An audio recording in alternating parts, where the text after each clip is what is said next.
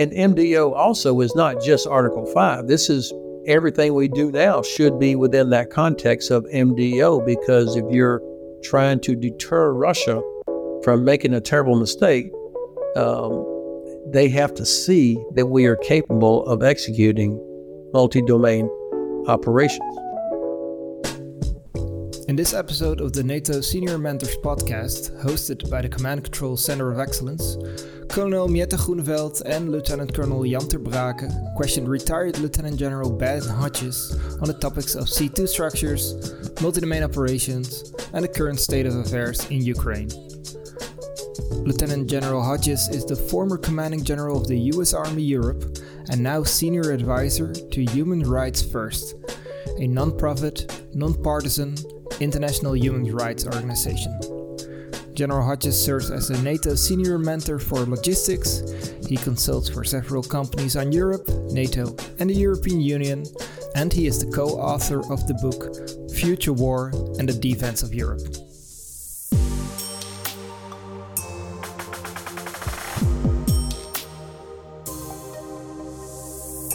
Welcome, Ben. It's really great that you allow us to have this podcast recording with you.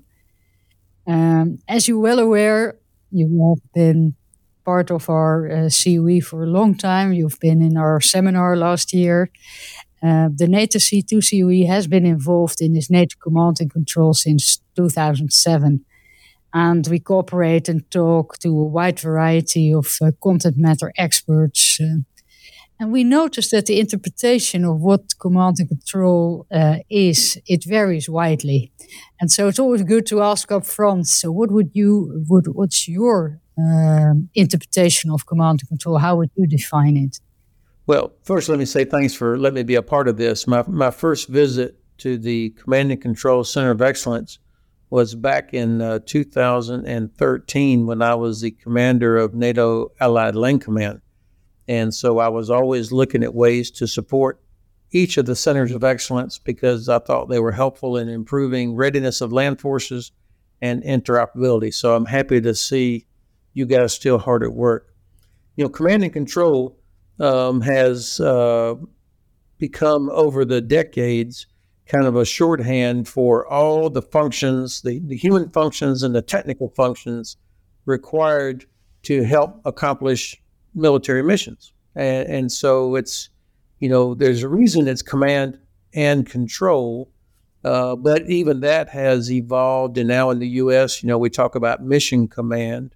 But the point is, it's about coordinating and directing actions of units to accomplish military tasks. Yeah, I have heard some discussions lately also about the difference between command and control, where command is increasingly seen as the human part of it, and control may be increasingly seen as the technical part of it. Do you see this clear distinction, or would you make a different distinction?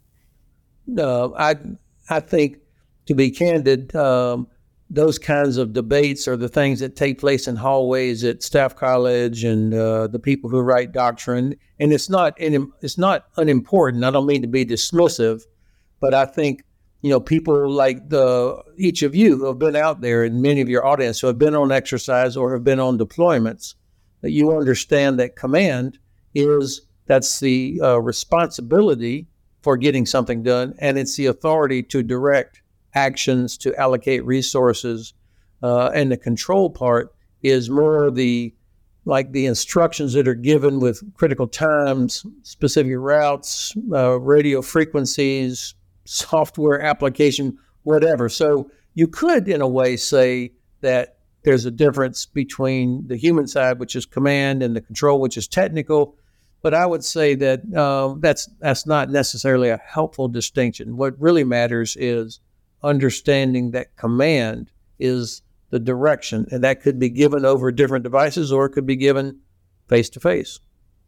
Thank you very much. I think that's really helpful in this debate, although I completely agree that this debate is fairly a theoretical debate, and the question is how it's helpful for our future direction. There's also the debate about adding even another C to sort of emphasize the consultation part or the collaboration part to it. Do you see any reason to do that or to start this debate, or would you say keep away from this? Yeah, I hope that you there, Mietta, at the Center of Excellence will kill anybody attempting to add another letter to this acronym. I don't know how that helps anything. I mean, any good commander of any organization is, of course, going to spend time talking with staff, with subordinates, with higher headquarters. The consultation part, if you will, that's part of effective command. But I would not. That will only confuse things by adding it somehow to this C2. Plus, you'll have to replace all the signs there at the Center of Excellence for starters. I think it's great to just explicitly state this here. With that, we start this helping to get rid of the discussion about it, I guess. Again, sir, thanks for contributing to the podcast. And if you also look in the piece of doctrine, you highlighted yourself, the ATP one also related with command and control to structures. It's always difference and finding the right structure also to facilitate and accomplish missions. And they define certain principles for C2 structures in the ATP1 laid down as availability, flexibility, clarity, simplicity, and resilience in the principles. But in your aspect, what would be the most important principle for a C2 structure to accomplish the mission? Because they're used in between, misused, used, and sometimes they forget the clarity themselves while you're actually using those principles. When you say structure, do you mean like a command structure or a thing? It's the command structure which is set up like in your task organization as well to accomplish the mission. So for me, and I learned this from serving as the aide-de-camp for the SACEUR from 1995 to 97, and the SACEUR was General George Jowen. And this is the time that the Dayton Peace Accords were sorted out, and the NATO Implementation Force, I-4, was created and deployed into Bosnia to implement there in December of 95, to implement the agreement of the Dayton Peace Accord. And I watched SACEUR every day for months work hard to achieve three things for this, the structure of the I-4, the command structure, if you will. Number one was absolute clarity of mission. What is the purpose? And that has to be clear. That's the tendency is to establish a command structure and then go find out what the mission should be, instead of what is the mission, and then you develop a command structure required to accomplish that mission. So we spent a lot of time with, the American president, with the Secretary General of NATO, Javier Solana, working with Ambassador Holbrooke, and heads of state and government and chiefs of defense from across the alliance throughout 1995 to get that right. The second thing that he emphasized, and which I think is still 100% true today, is unity of command. If you've got multiple people with authorities doing things, then you're never, ever going to accomplish that mission.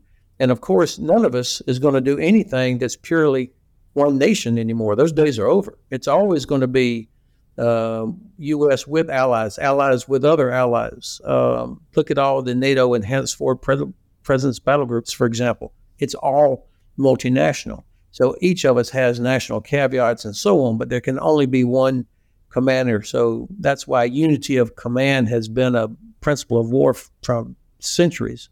So the command structure has to emphasize that.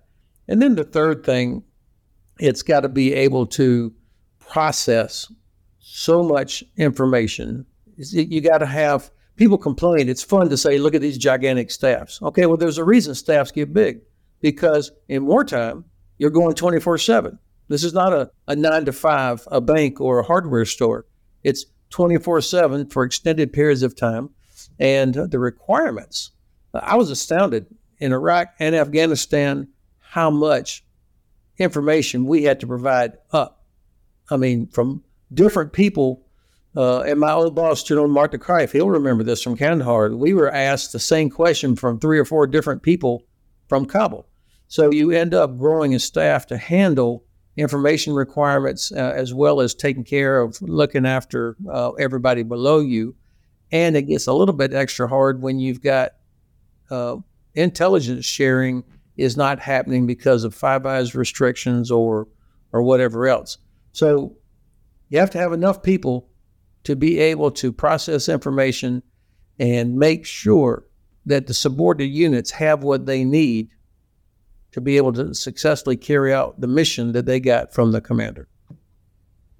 Yeah, copy all. And if I understand you correctly, also because it linking the principles together, and I think you mentioned in the beginning as well, in the usage of mission command, which are also the most important actually to use it or to set it up in that clarity and unity in the contribution of, and when do you use it, correct? Yeah, and of course, there's a reason that processes have evolved over time that are very human processes, things that we call the back brief, where you get a mission, you get a task from the higher headquarters, and then you immediately play it back to the commander. So I understand the mission essential task you've given me is to do this, this, and this, just to be clear.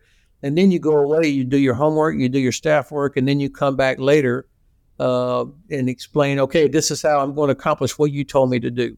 These are important parts of the process to help make sure there's no misunderstanding about who's in charge, what the mission is, who's supporting who, getting that clarity. And that's tedious sometimes. And when you're spread all over RC South, for example, or all over RC East, it's not easy to do. And this is where you need devices where you can do this in a distributed way over secure IT that allows multinational formations to rehearse, for example, or do these back briefs. That's an important part of it. I will come back at that part of the technology, but first I would like to dive a little bit into this levels. The NATO doctrine makes this clear distinction between the tactical, operational, and strategical levels. And you've commanded at all these levels. And I would be really interested how you would, how did the decisions you had to take at the operational level distinct themselves from other levels? So what are typical operational level decisions? Or is that a more gradual thing? Well, that's an interesting question. I think at the operational level, you begin to get much more joint. You're dealing with other services, Air Force, for example. For me, as an Army guy, when you start getting into operational level, campaign planning, for example, you're really into the joint with air power, special forces, and so on. Whereas tactical is typically more one-dimensional and same service, even if it's multinational. The couple of other differences as you're dealing at the operational level, the rank and experience of your subordinates also goes up.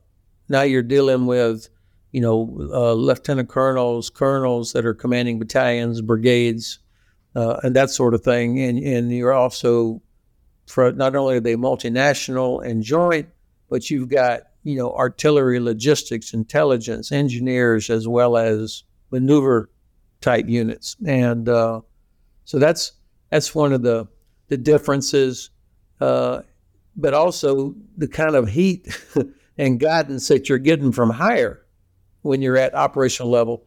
Your higher headquarters may be operational strategic, and so you can feel the significance of political considerations beginning to weigh in. And that's not an evil thing, that's the nature of it.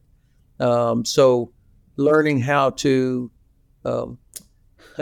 when I was a lieutenant colonel, a battalion commander myself, I had the assistant division commander tell me one time, he said, Ben, the bear has to eat every day.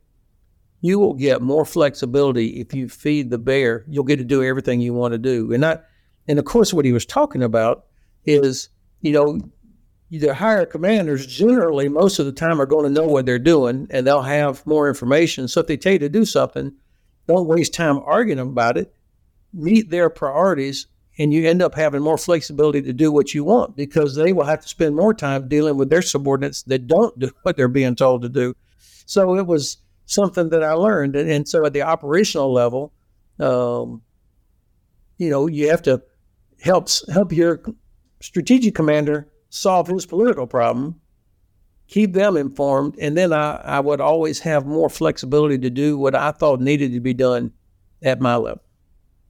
Yeah, it is an interesting debate, I think, as technology is really rapidly changing now, and all the information that is available to us, our connectivity, it really changes our connectivity, I think, and also our decision making. And that can enable strategic insight at the subordinate level headquarters, as well as tactical insights at the strategic level headquarters. And increasingly, you will be enabled to take decisions more standoff. And then, do you think that will have changes for the understanding of the operational level? And maybe more provocative, do we still need all those levels of headquarters? Yeah, absolutely. I think we made a mistake moving away from division level and corps level headquarters, for example. Now, it wasn't because people all of a sudden got stupid. It was because we had a conflict in Iraq and Afghanistan where we were having to generate brigade combat teams. And in order to source that fight, the division became less relevant and the corps less relevant. And there were even people that would mockingly say, oh, those are just jobs for generals. But now that we see, we have to be prepared to fight Russian military forces. And based on what we're watching happen in Ukraine, there's a massive sense of urgency to get back to division and corps level competence. And, the United States recently established a permanent corps headquarters in Poland, for example, to provide the necessary command and control over all of the U.S. capabilities that run from Estonia down through Bulgaria, because you need that level. And, at the division level and corps level, you start getting additional assets, what we call echelon above brigade, echelon above division, that then can be applied where needed, because there's no way a brigade commander can manage all those sorts of assets with the staff. So I'm a big believer in that sort of a traditional levels of strategic, operational, and tactical. Another question: you emphasized the importance of unity of command, and NATO is always. We're always in a sort of multinational command, and it looks a little bit more like a coalition command than a unified command. It brings up the challenge of multinationality versus how can you organize that in the best way to create a unified command that could be accomplished if you have longer standing coalitions of the willing that cooperate together, like the Netherlands and Germany. So the history of coalition warfare, going back many, many centuries, has always been that every member of the coalition brings their own interests, priorities, caveats. This is normal. Think about, the coalition that was that saved Vienna in the 17th century. You had Poles, you had the Duke of Lorraine, you had all kinds of different people involved, and each of them brought their priorities and agenda. But ultimately, they agreed on who was in charge, and they got the mission done. It's no different nowadays with NATO. You've got 31 nations, hopefully soon 32, working together, and we all have agreements. That doesn't mean that every nation, including my own, doesn't come with their own caveat or their particular agenda, and that every nation is reporting back to their capital. This is 100% normal. The key is to acknowledge and recognize that, and then figure out how do you still achieve unity of effort and unity of command within that context. I will never forget watching how General Jolin working with the Russians. This was back in '95. You may recall that the Russians actually agreed to participate with the I-4, but they refused to be under I-4. And so what General Jolin was able to accomplish, working with General Gorbachev at the time, who I think was the Minister of Defense, said, okay, look, he approached him as a professional soldier, said, General, you know you can't have units just on their own wandering around the battlefield. It'll end up being terrible accidents and so on. So what he worked out with him and that the Russians agreed to was what today we would call take-on tactical control.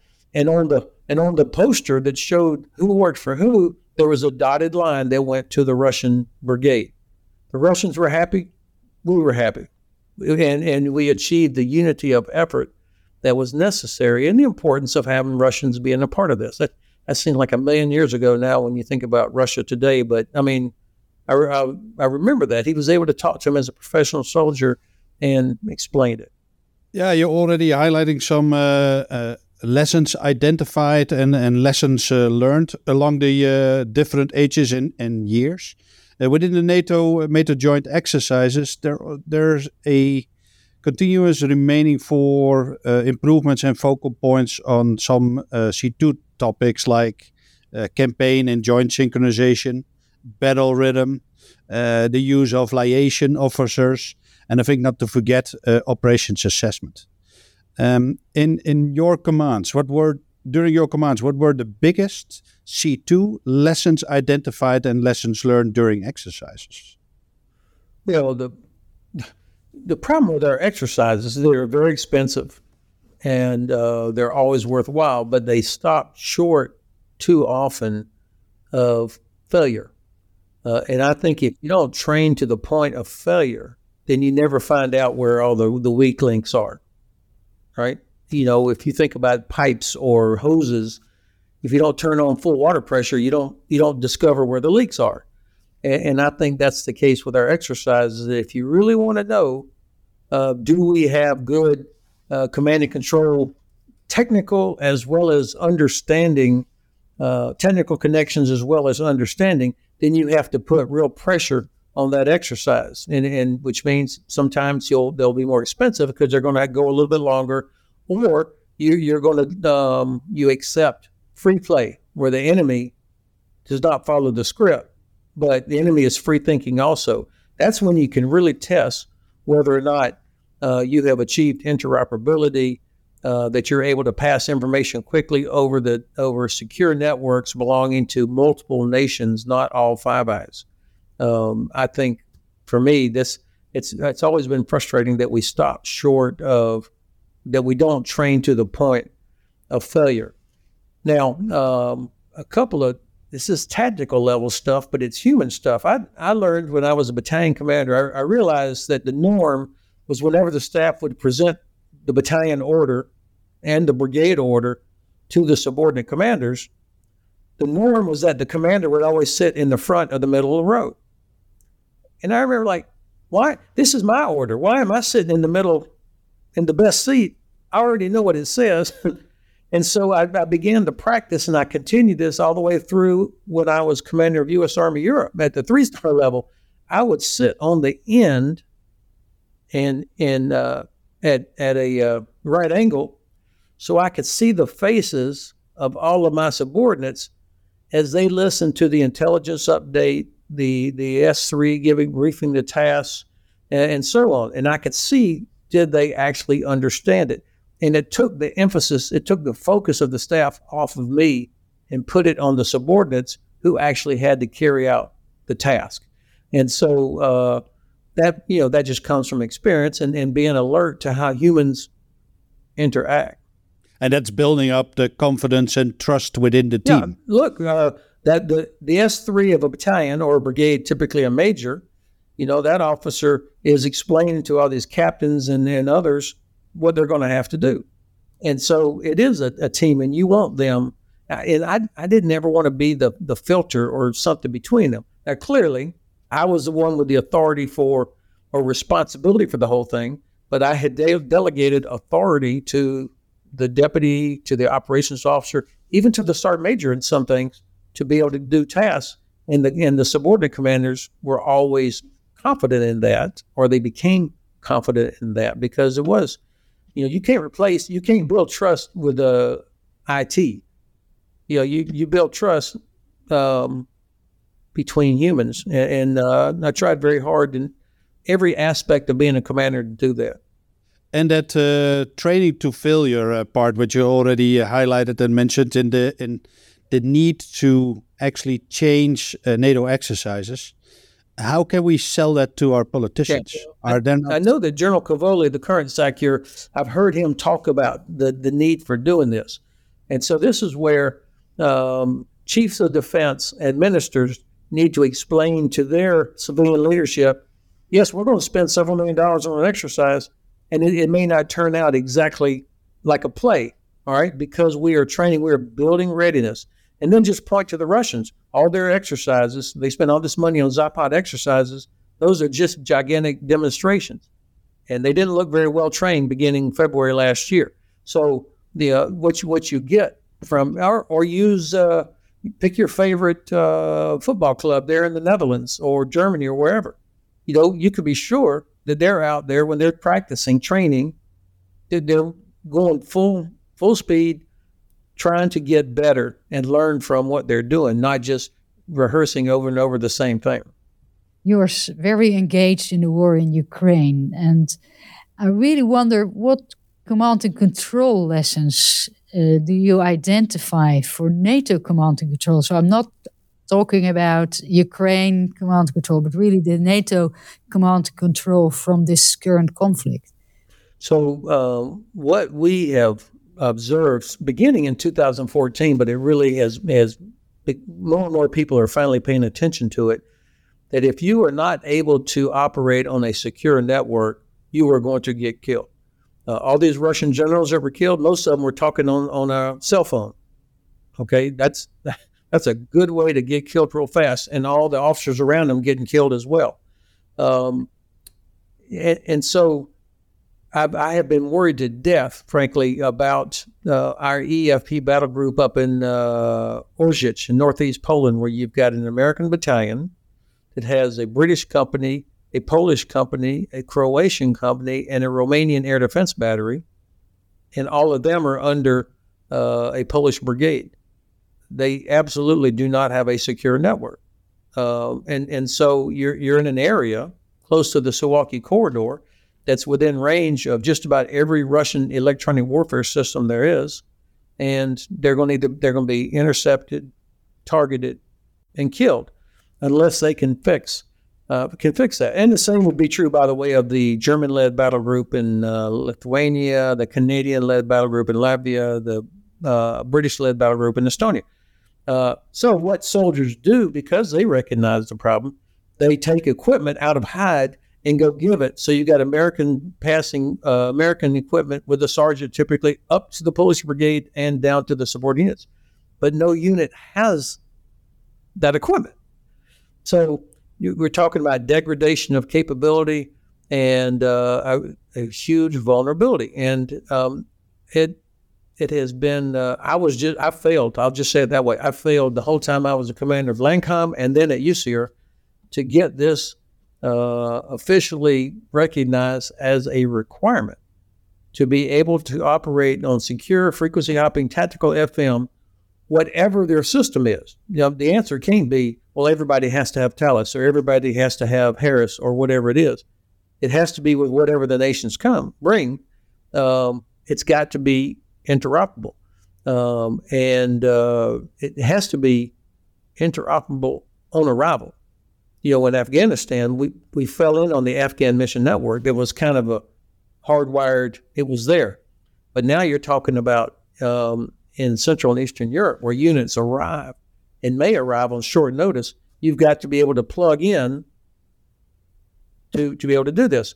The other requirement I tried for, which I think, and it's been very validated by what we see in Ukraine, is secure counterfire. The only way you can effectively destroy a Russian artillery piece that shoots and then moves quickly to get a counterfire mission happening, the radar's got to pick it up. The data has to go to the fire direction center, and then it has to go to the guns, and then you get it back. That's got to happen within 3 or 4 minutes. Otherwise, the Russian rocket launcher or howitzer that would have fired would have already moved. And so if you have to be able to do that digitally. For NATO, you will sometimes be perhaps it's Dutch howitzers, American radar, and a British fire direction center. Okay, that today we cannot do that. We can't do that digitally over secure networks. Yeah. So would you say that the former idea where lower commands would make sure that they get connected to the higher commands, that is no longer sufficient? No, actually, thanks for reminding that. That's still good doctrine. But the requirement's got to be whatever country you are, including the U.S. or U.K. or Netherlands or Germany or Poland or whoever, part of the requirement, and this should be a NATO obligation, the requirement is you show up able to plug in to the higher headquarters, whatever their system is. Now, industry, of course, these are not charities, but they can still make plenty of money if we incentivize interoperability as the requirement. And I think that's something that the Alliance should be doing. Everybody talks about interoperability, but it hadn't been defined as a specific requirement. That's why we still have this vulnerability. But the third requirement I had in mind after the secure tactical FM and the ability to do digital fire, the third one was the icon of the subordinate unit automatically populates the COP, the common operating picture of the higher unit. So if you have an American battalion is assigned to a Dutch brigade, then whatever system the Dutch brigade has, the American icon should automatically populate that common operating picture. And so that means, you've got to have, and everybody will have different boxes, but the software has got to make it so. So maybe you are pushing a little bit your interoperability that used to be a lot about the logistical interoperability to reduce footprint, to the technical or the connectivity, perhaps more the emphasis on the connectivity part and the IT interoperability than on the physical interoperability. Well, I think this didn't get much attention during the 20 years we were in Afghanistan because the Taliban is not going to intercept your, and launch counterfire. They're going to blow you up with fertilizer. So, but now when you're talking about Russia as a peer adversary, that despite all their problems, it's very clear they still have, in my view, some of the best EW capabilities on the planet. And so, if they are able to detect or intercept messages or pick up where you're located because of the enormous signature that modern command posts radiate, then you're going to have a rocket come right through your roof. And then maybe I can shift it now to the current, let's say, strategic level of NATO, where in the terms of the AGP3, we can currently see it as a continuum of competition in this phase that NATO is in today. Nations are in the lead, and there is a deterrence campaign going on. And I really wonder where and how this deterrence campaign takes place. Where is it planned? How can we get it together? a deterrence campaign against Russia, you mean, or? Yeah, well, NATO is all about deterrence. We don't want to get involved, but we are currently not. There is no formal mandate, so we're in this phase of continuum of competition. It's called in the AGP3. So I really wonder. So where is now the campaign taking place? So deterrence is, of course, in the mind of the one you want to deter.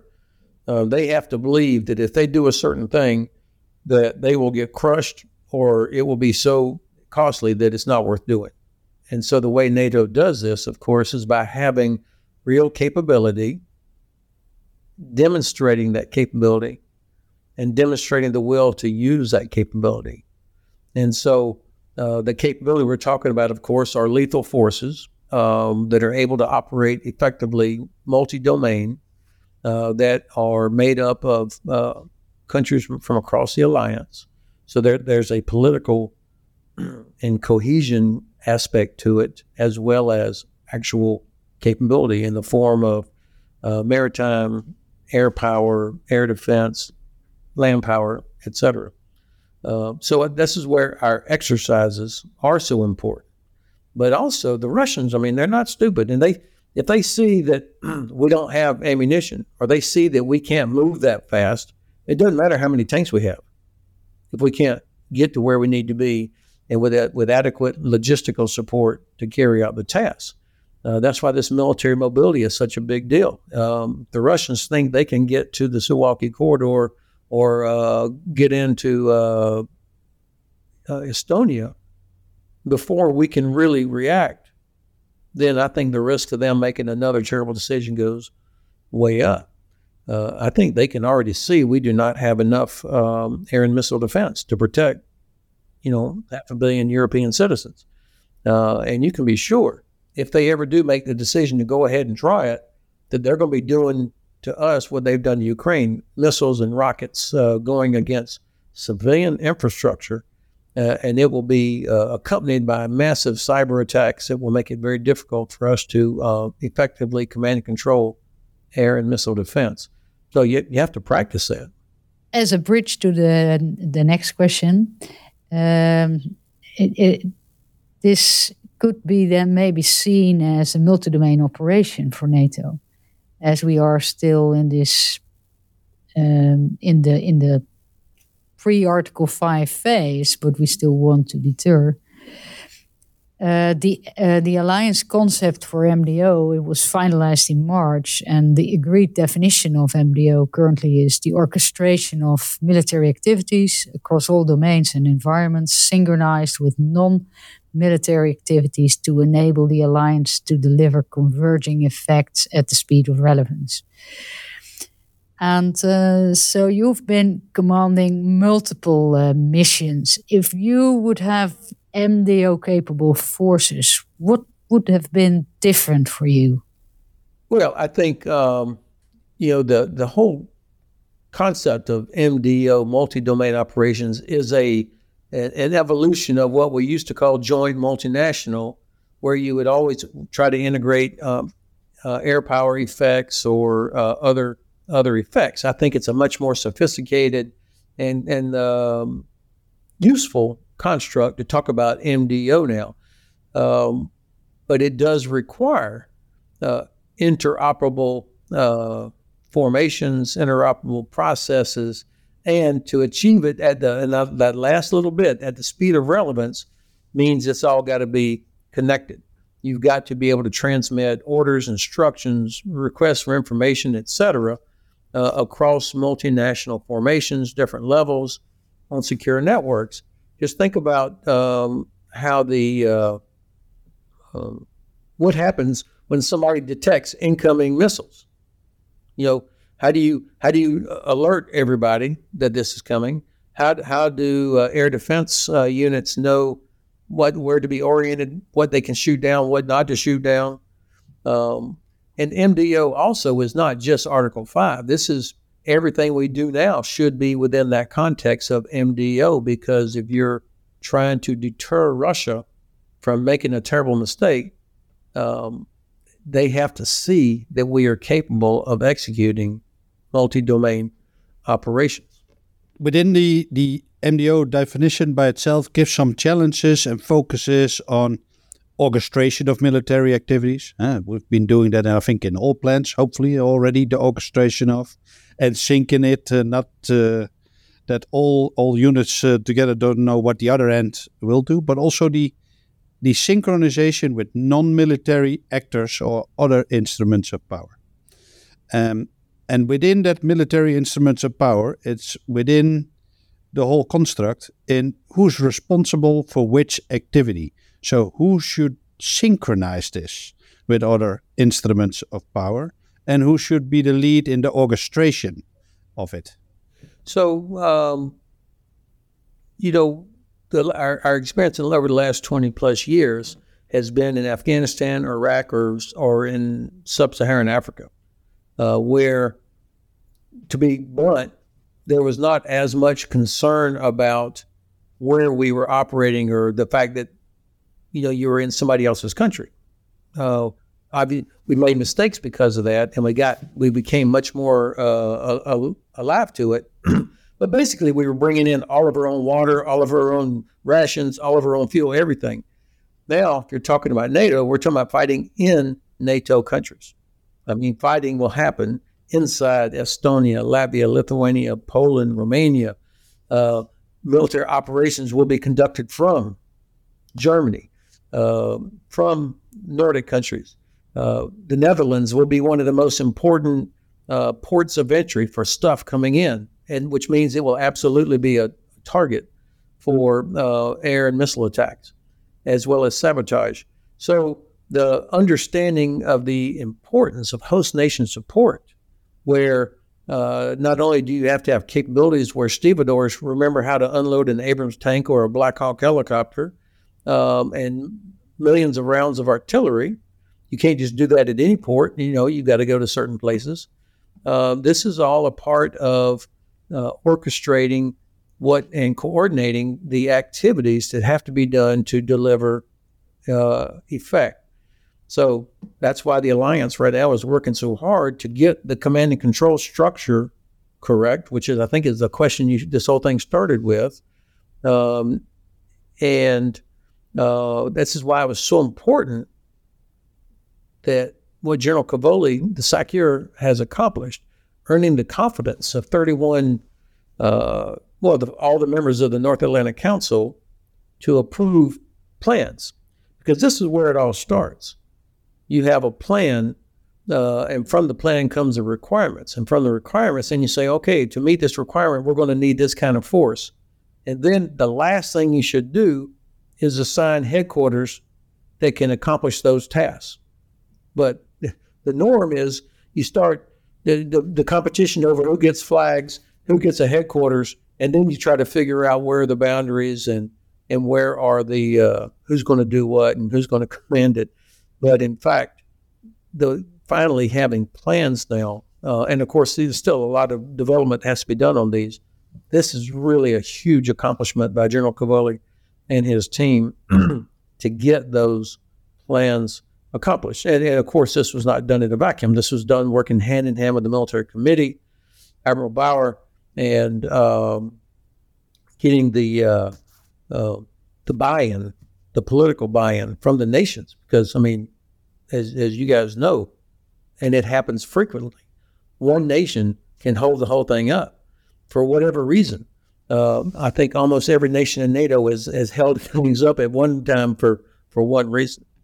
Yeah, and that's primarily focusing on the orchestration within the military instruments of power. But now you get also the other players, like non-military actors that come into play. Like I think we've seen the example with Elon Musk and SpaceX. Yeah, and that moves more to, I think, synchronization of the outside the military instrument of power and what the military can control, and how you synchronize this with other partners, non-military actors. And I think it's now a huge role. What always looks like it goes up to maybe SACEUR or NATO HQ, what it is. that synchronization part of it and the responsibility of it, how do you see that translated and work well for NATO? That's a great point, Jan. Obviously, the more dependent you are on external sources for capability, the more vulnerable you become. I mean, we're dependent on seaports around Europe. All of us are. We're dependent on rail networks around Europe. We don't own Deutsche Bahn or whatever the different things are. We depend on contractors to do so much. So these are vulnerabilities, and I think most commanders will recognize those vulnerabilities, and you'll try to mitigate the risk associated with those vulnerabilities, like all of your communications being controlled by some knucklehead like Elon Musk. But that means that we have to pay for it. And part of the reason we depend so much on contractors is because during peacetime, ministries and parliaments decided, my gosh, why do we have all these truck drivers? Why do we have all these medical this? Why do we have all these things that we're probably never going to use or don't use very often? And so therefore, because of the costs of large standing military formations of all the services, we outsource.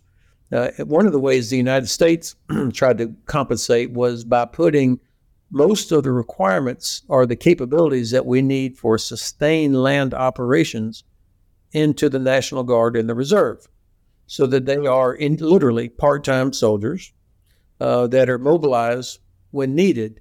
And so the stuff we need for sustained long-term land operations, such as engineers, logistics, civil affairs, a lot of these kind of things, those reside in the Guard and Reserve. So we can have a capability without having to pay for it all the time.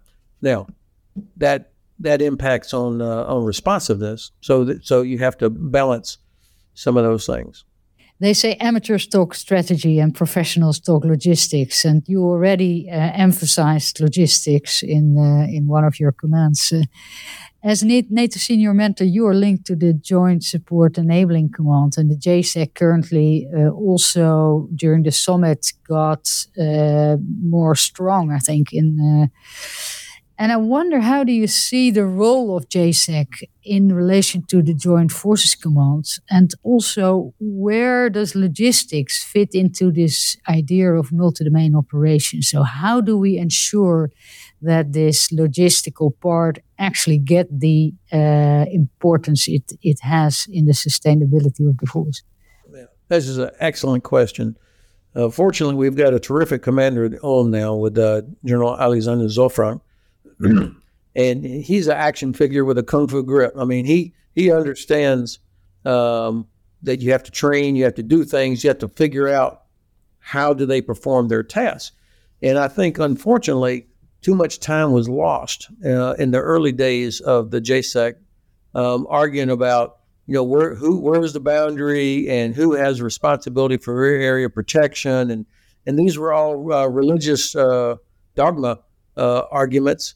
But they didn't go on a big exercise. And I think there's a reluctance, frankly, because they were uncertain. But until you go on a hard exercise, you don't really know. And I think General Zofrank is the right guy who's going to push them now to exercise. And that's when you learn from the exercise, like, okay, this headquarters has the responsibility to, in this case, make sure that everything's coming into Rotterdam or Bremerhaven or Gdansk, that it gets to where it's supposed to go. And of course, they'll have to work with the JLSGs of the Joint Forces Commands. Those guys have to exercise also. They have to be manned properly. And so I think over there, in fact, I'll be in Ulm in November for Steadfast Foxtrot, which will be the first sort of large logistics exercise. I'm looking forward to it, along with my mentor, Jan Brooks, who will be helping to help the JSEC continue to move forward and build up credibility. I mean, honestly, at the strategic and operational level, there's so many different headquarters and different nations and different entities that until you've actually demonstrated in the field that you can do something, you don't you don't get a seat at the table. And so I think this is the chance to do that. You're already mentioned something about the visualization, the setup of a common operational picture.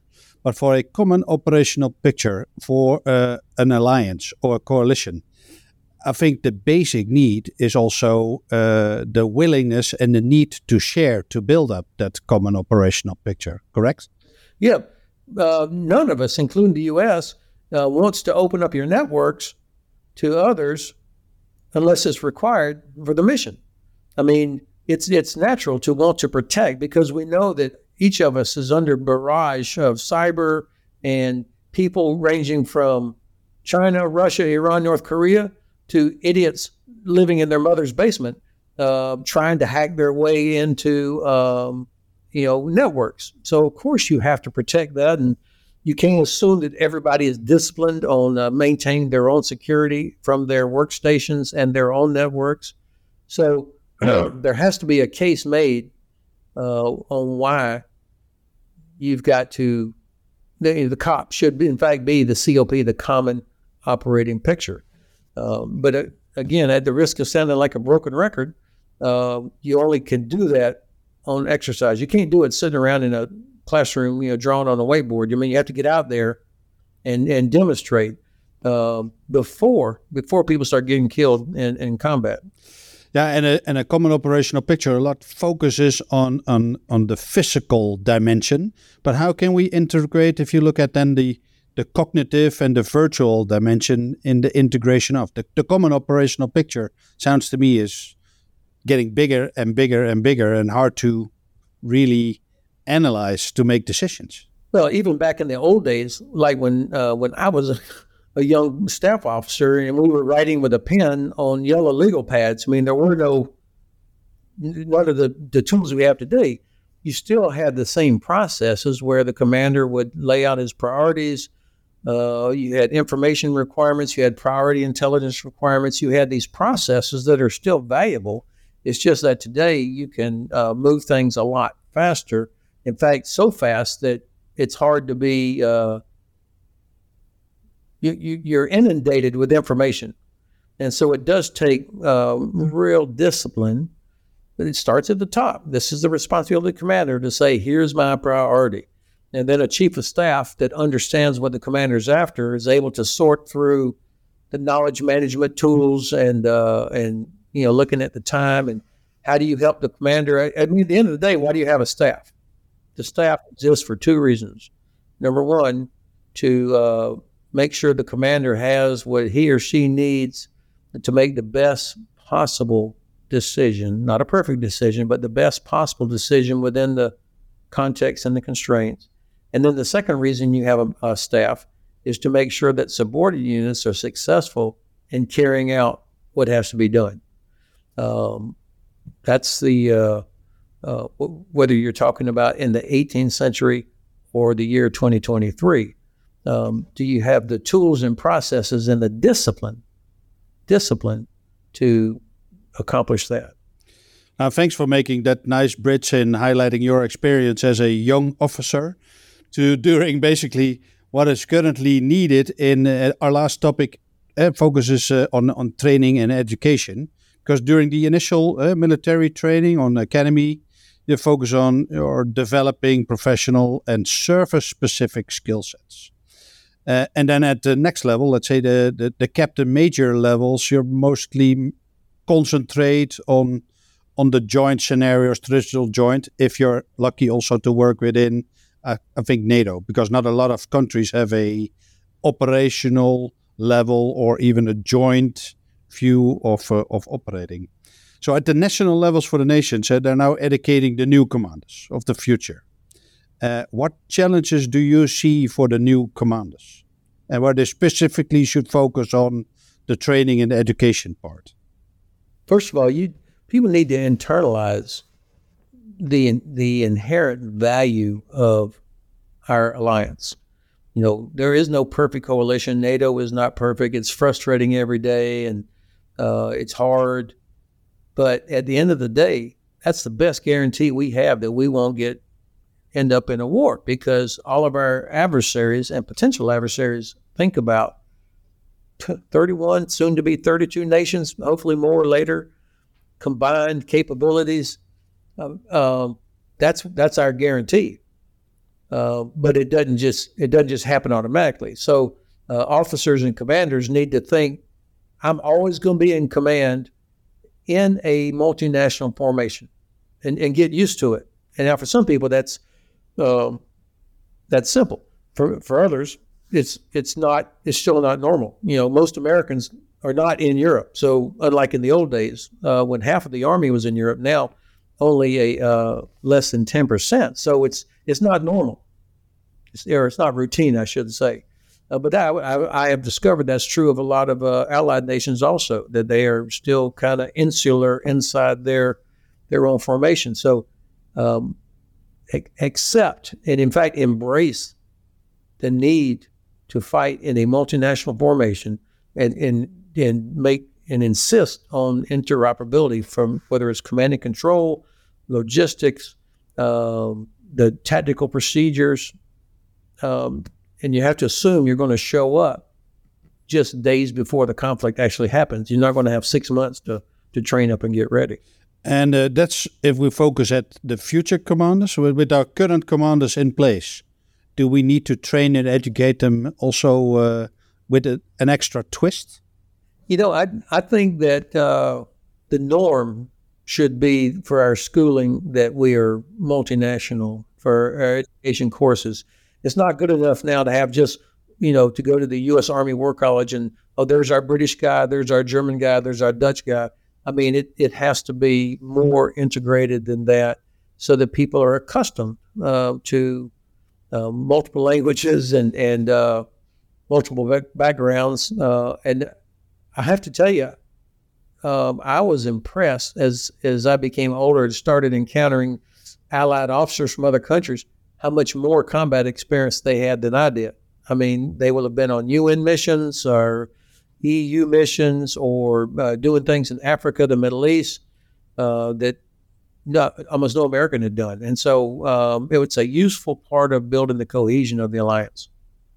Yeah, I have one thing. So I think currently we're all want to upgrade and strengthen our forces. And at the NATO summit, the allies agreed to strengthen the NATO command and control to ensure more agility and resilience. But at the same time, we see that nations are also strengthening their national civil military C2 structures. The Netherlands started the creation of a PJHQ. Germany is starting a new PJHQ-like structures. How do we now strengthen the link between those national C2 structures and the NATO command, and control? And then additional to that, national commanders like my Army commander or my Navy commander, they want to prepare their troops and strengthen their capabilities. So who should they contact within NATO to see what they actually should prepare their troops for, or what capabilities they should develop? Well, the planning or the approved plans that we talked about earlier, that's what will drive the requirements. And so let's pick the Netherlands. The Netherlands will have been tasked or will be tasked in accordance with these plans to deliver certain capabilities. And that should drive the bulk of Dutch force structure development, exercises, preparation to be ready to carry out their task, which was the norm for the Royal Army of the Netherlands back in the Cold War, when we had a Dutch corps that was part of, on the inner German border between East and West Germany. We had plans, we had places, we exercised that. I think getting back to those kinds of plans, which I see coming now, is going to help drive that, and that's where the Royal Netherlands Army will derive its requirements, will be from the Netherlands' commitment to its share of those plans. Same will be true for the Portuguese, the Spanish, Turkey, Italy, Greece. Everybody is how do you carry out your NATO tasks, your commitment. Is there any important C2 topic that we haven't discussed and that you still would like to mention? Everything about command to be successful, I think, depends on knowing that you're going to be operating in conditions of uncertainty. Get comfortable with the fact that you're never going to have perfect information, but yet you're still going to have to make decisions and get things done, which means that there will inevitably be times where mistakes are made. And so you want to make those mistakes in training so that junior leaders feel confident that in making decisions without perfect information, and they see they're not going to get killed by their commander because they made a mistake. Instead, that's where the trust comes from, where the commander then invests time in his or her subordinates to help them get confident in making those decisions without perfect information. So it doesn't matter how many computers you have, you're never going to have perfect information. Yeah, thank you, Ben, for your valuable insights. It's been really an enlightening conversation and perfect. Thank you very much.